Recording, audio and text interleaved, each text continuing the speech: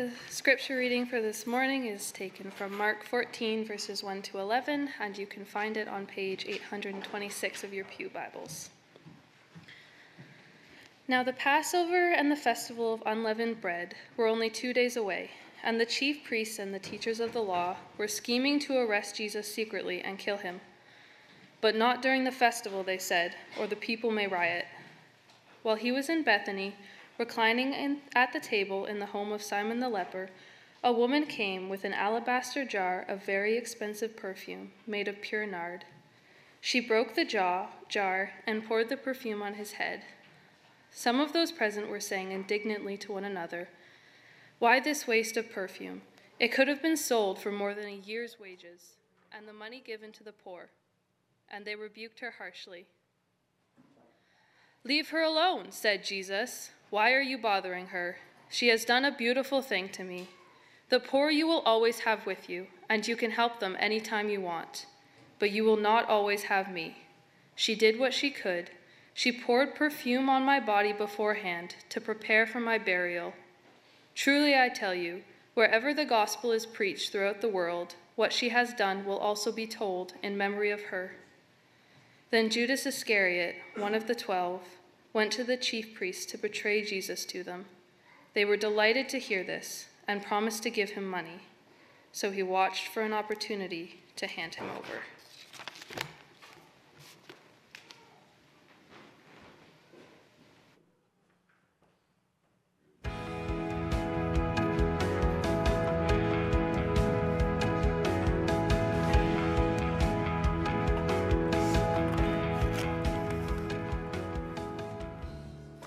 Thanks, Helen. We wanted to test your ability to read without distraction, so we paused turned your mic off halfway through. No, I'm just kidding.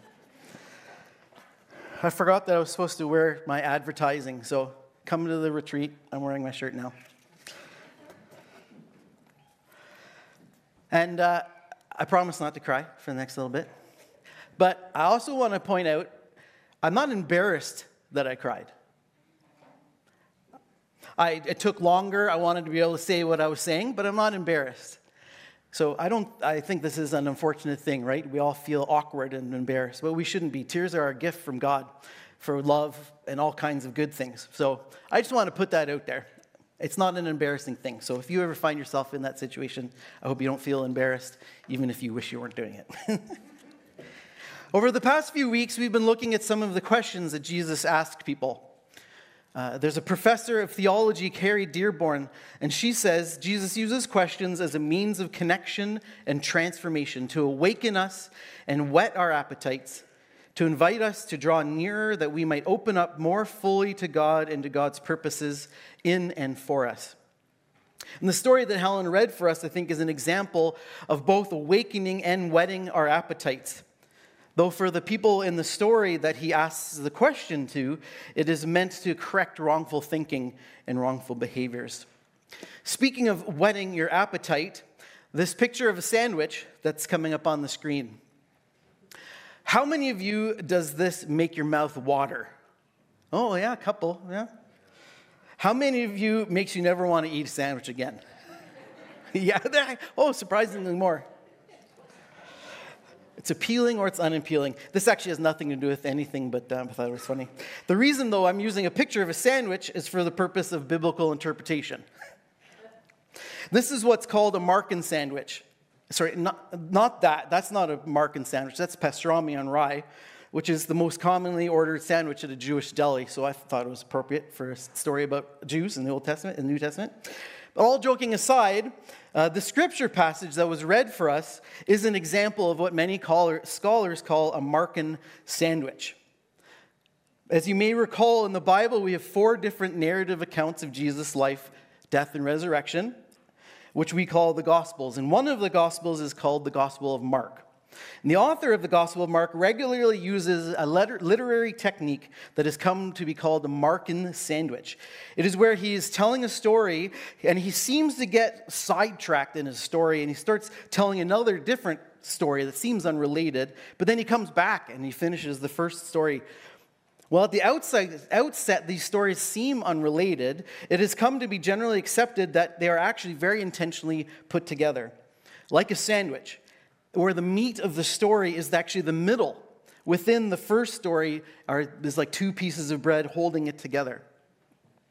And so for Mark, the theological key is the middle story, and this happens multiple times throughout his gospel. And don't worry, I'm not going to have a test on this. I just felt it was simply helpful for you and for all of us when we read the Gospel of Mark. This is something to pay attention to because it helps us. We can ask questions like, what do these stories have in common? This story isn't randomly here. It's there for a purpose. What do they have in common? How do the bread add to the meaning of the meat story? So with that, we can get rid of our sandwich picture and look at why Jesus asks, why are you bothering this woman? Let's look at this passage. The story begins with now the Passover and the festival of unleavened bread were only 2 days away. I probably should have used the sandwich with matzah or tortilla or something because I didn't use an unleavened bread sandwich anyway. The festival of unleavened bread were only 2 days away, and the chief priests and the teachers of the law were scheming to arrest Jesus secretly and kill him. But not during the festival, they said, or people may riot. And then we skip to the rest of the story. In verse 10, Judas Iscariot, one of the 12, went to the chief priests to betray Jesus to them. They were delighted to hear this and promised to give him money. So he watched for an opportunity to hand him over. The story is the first in a chain of events that will lead to Jesus being killed. And it begins with the Jewish leaders scheming to arrest and kill Jesus, and it ends with them finding the answer to how they'll do it with one of Jesus' best friends. Judas, one of Jesus' closest disciples, approaches them and offers to betray Jesus for money. Right? So one of his closest friends is conspiring with leaders to kill Jesus in order to gain some money. So there's murder, betrayal, selfish financial gain. And this is an unspeakable ugliness. And so Mark stuffs in the middle of this ugliness a story of something beautiful. Mark wants us to feel the juxtaposition. That's just a fancy word that means a complete and utter contrast between these two stories. So going back to verse 3. While he was in Bethany, reclining at the table in the home of Simon the leper, a woman came with an alabaster jar of very expensive perfume made of pure nard. She broke the jar and poured the perfume on his head. Some of those present were saying indignantly to one another. That word indignantly, it means showing or feeling anger. It's usually showing anger because of something that's unjust. So some of those present were saying indignantly to one another, why waste this perfume? It could have been sold for more than a year's wages, and the money given to the poor, and so they rebuked her harshly. This jar of very expensive perfume, nard, was worth more than a year's wages. And this woman comes in, breaks the jar. So by breaking the jar, it was probably also expensive, and now they can't reuse it or resell it. Those people who create it for creation, right? We don't do that. Smash our pots after we use them. And she breaks the jar and she pours this over her head. Can you imagine how much good you can do in the world with a full year's salary? Like Sam said last week, if you won the lottery, say a year's salary worth, what would you do with it? We all think we would do something selfless with part of the money, but most people who win a lottery end up just spending it on themselves. Well, the people in the room with Jesus thought the same thing. We could have sold that to give to the poor. Instead, you just dumped it all at once. What a waste. What's wrong with you?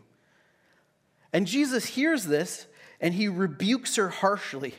They rebuked her harshly.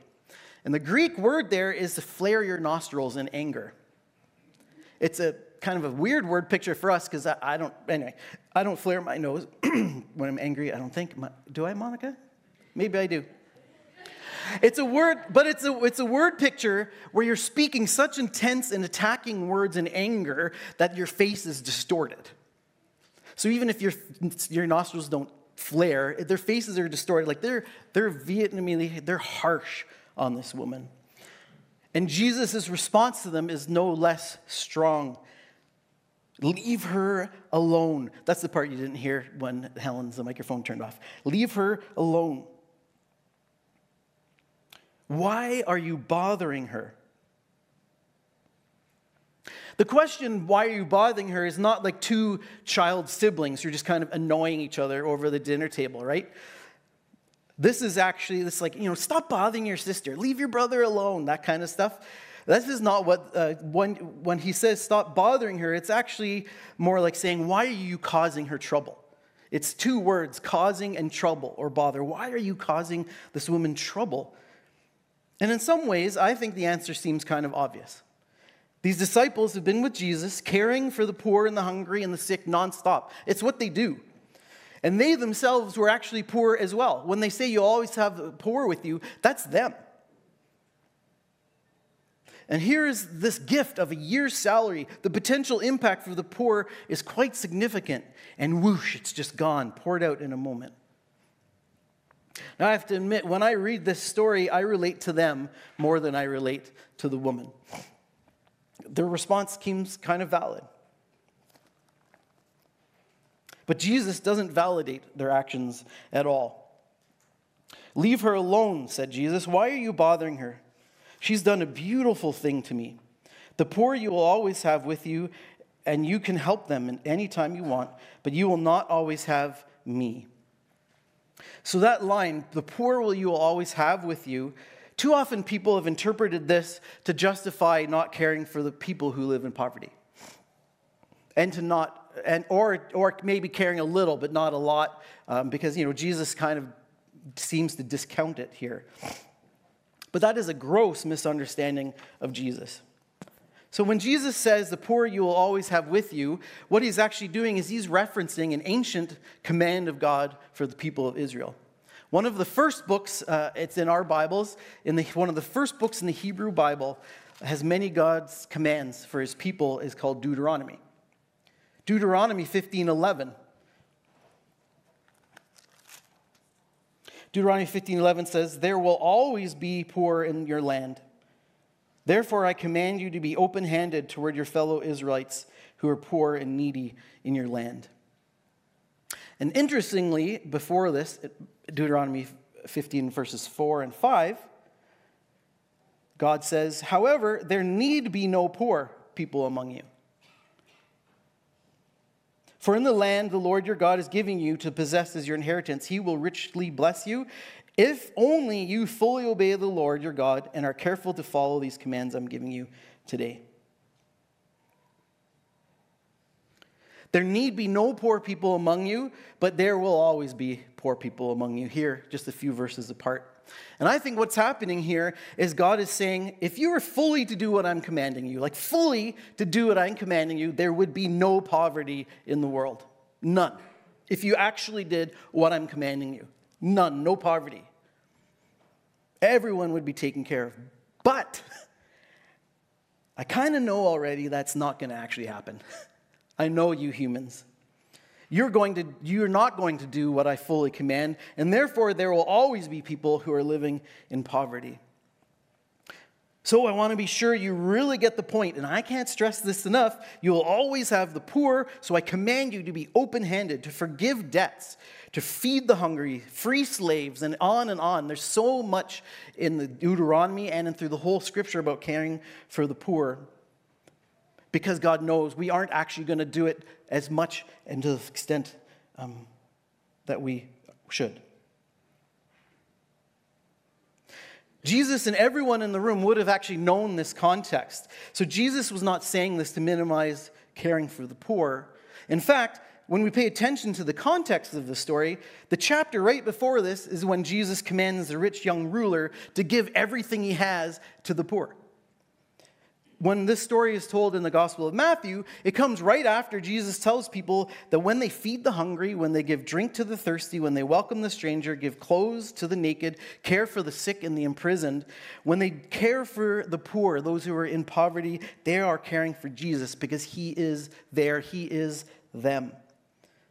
So if Jesus isn't intending, therefore, to minimize caring for the poor, why does Jesus ask them? Why are you bothering this woman?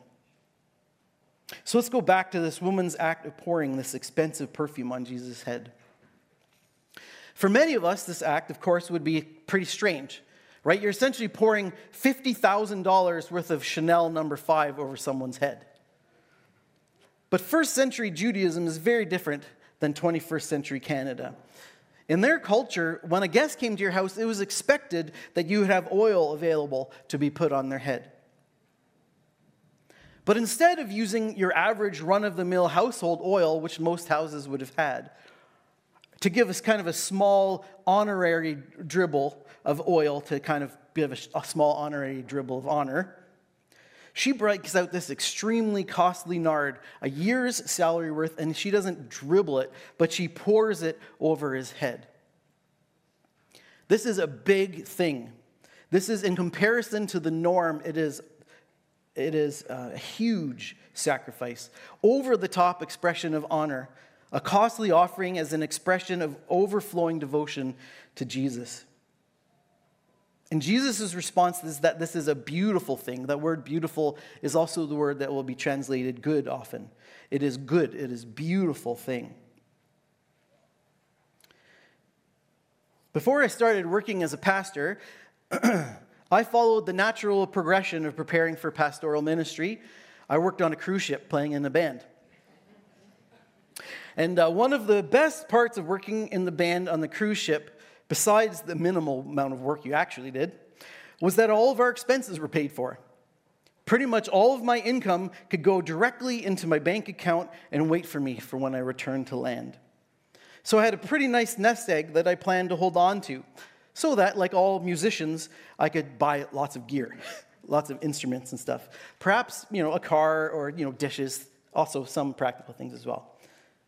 Within a couple weeks of getting off the boat, I was interviewed here and started working. 7 months later, I met the love of my life, Monica, here. 3 months after that, we were dating. And it wasn't too long after this that I found myself hopelessly in love. Well, I guess it wasn't hope. I was hopefully in love because I began hopeful that she might actually say yes to marrying me. As was a tradition at the time, I wanted to get her an engagement ring, and I wanted to get one that would reflect the depth of love and, infatuation that I had for her. And so in this new, all-encompassing love that I had for Mon, I wanted to express it in as grand of a way as I had the capacity. Not because she required it, but because I wanted to give it. I wanted to give it as an expression of my heart, my mind, and my will. And my body too, but I'm not going to talk about that part of things. And so with all of the money from working on the cruise ship that I saved up, instead of using it for practical things like furniture and food, car payments, musical equipment, I poured it out into a gift that would express the depths of my love and commitment to Monica. Now, before you think about jumping her in the parking lot to steal her ring, it's not worth that much. But for a young musician with no major income, it was everything. And I gave it gladly, and still to this day, with no regret or hesitation. It was an outpouring of my love and my devotedness to my beloved. This is as close of a picture as I can get in my life of this woman's devotion. Though mine wasn't nearly as costly, and as amazing as Monica is, she isn't Jesus. How often do I have this kind of costly outpouring of devotion and love for Jesus? How about you? What does pouring yourself out in devotion and love for Jesus look like for you? I can't answer that question, and I'm not even going to try. It's a question for you to think about. There are times where we are called to worship Jesus with costly extravagance. And then there will be others who don't understand it. It becomes even harder. Culturally, people understood what I did for Monica because it was accepted culturally. But there's so much as Christians, as people who love Jesus, that we want to do that aren't accepted culturally. And people will look at us strange.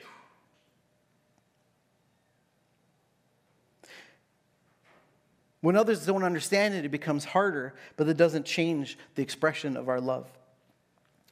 How many of you have friends, family, neighbors, coworkers who see you trudging out of the house early on a Sunday morning to be here, and they're thinking, what a waste, right? What a waste of time and energy.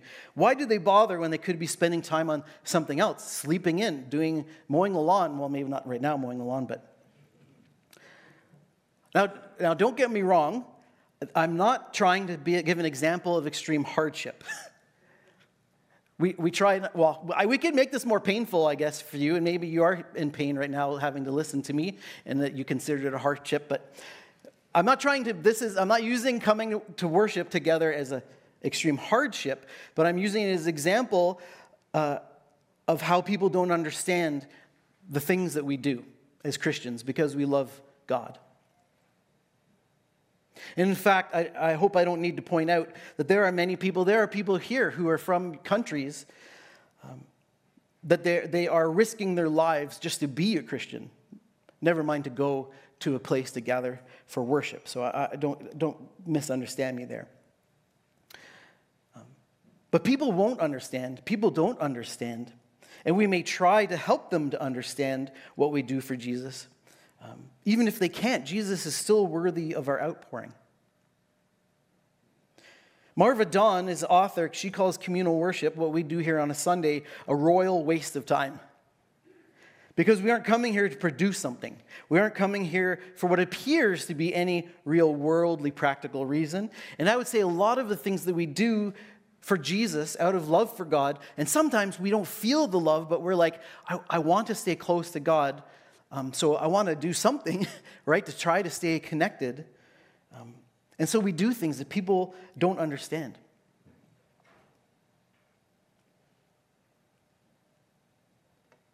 It's okay, and it's understandable that people won't understand us.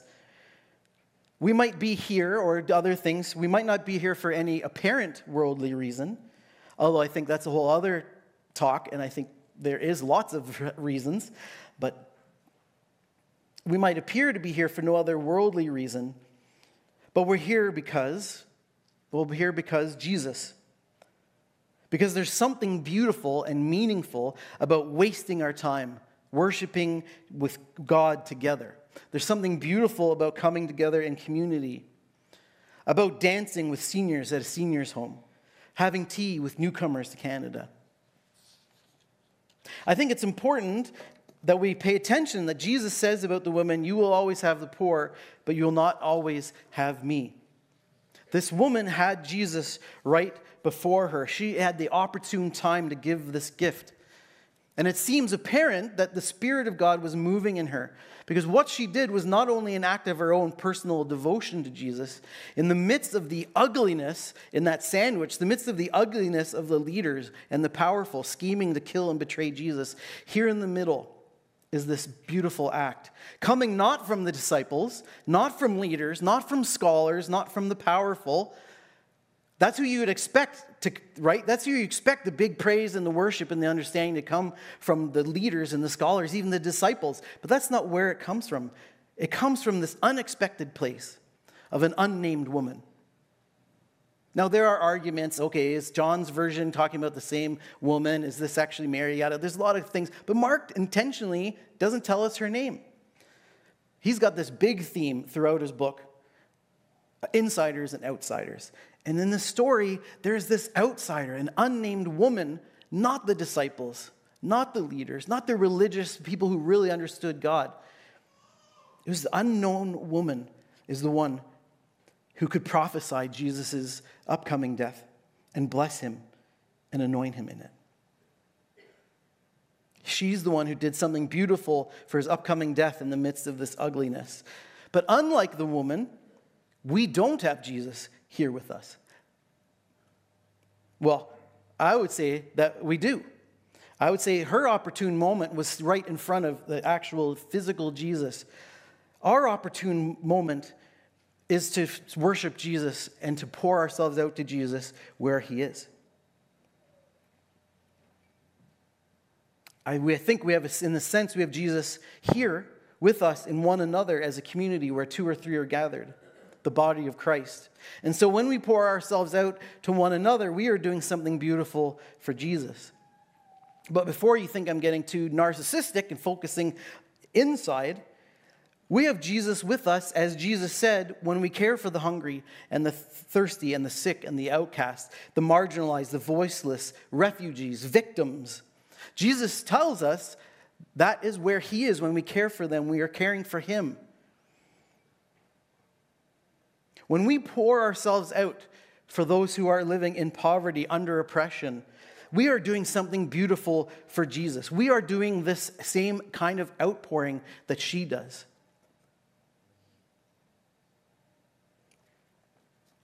It's also important to notice that Jesus says she did what she could. I mean, this was a huge gift. But Jesus asks no more of us than what we can do, than what we have placed before us.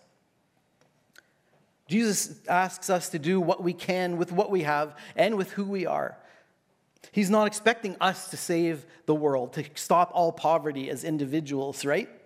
We just are called to do what is in front of us, to pour ourselves out to Jesus with what God has placed in front of us, with who we are, what we have. And I think there's something here also about how we judge others. When we have an understanding of what it means to worship God, whether it's in a gathering like this or it's in your own kind of personal worship or reading scripture or walking in nature, however you meet with God, when we have an understanding of what it means to worship God, or we have an understanding of what it means to live for God, what we feel we are supposed to do, what we're supposed to focus on, or what sacrifices that we are called to make, when doing these things seems to us to be in line with Scripture and we are convicted by them, it is natural to want to place them on others. To judge others by what we think is good and beautiful. But like those in the room with Jesus and this woman, perhaps we don't see what the other person is doing is beautiful. To us, it might seem wasteful or unimportant. And we need to ask ourselves, are we unfairly judging someone else's outpouring to Jesus? Is it possible that even though we think we are being helpful and leading this person to something better, is it possible that Jesus would say to us in our judgments of how they are worshiping or sacrificing for Jesus, is it possible Jesus wants to say to us, why are you bothering them? They're doing a beautiful thing for me. Now, there will be times, of course, we are called to challenge other people, but we should never begin with harsh rebuke, but with humility. And I think more often than not, we need to be open to the possibility that perhaps we can learn something beautiful from them. Jesus asks the people, why are you bothering her? Because they could not understand her extravagant act of worship. They could not see what was coming ahead in his death. So let us be a people who continue to grow in seeing that Jesus is indeed worthy of our lavish devotion. And let us be a people who worship Jesus with extravagant and beautiful outpourings of our lives. Let's pray.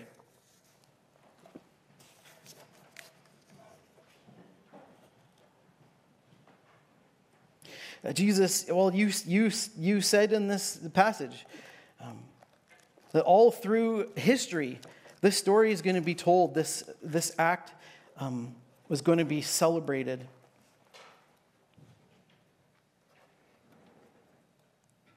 We thank you, God. I thank you for the challenge of pouring myself out, of pouring ourselves out. And Lord, sometimes that's going to be a little thing. Sometimes all we have within us is just little things, little steps. For some of us, getting up in the morning and putting on some clothes is a huge step and a big sacrifice. And God, you see that. In the same way you see the poor widow just giving a couple coins, and you celebrate that, and you see this woman giving a huge thing. You see us, you know us, and you love us regardless of what we give. Your love is not dependent on or requiring our gifts, but yet we want to love you so much that we want to pour ourselves out for you. So God, I just ask by your Spirit that you would stir within us a deep love for you. And stir within us a deep love for your world, for those around us, for places of need. That we would see you in them and that we would love you by serving and caring for others. I pray this in your name. Amen.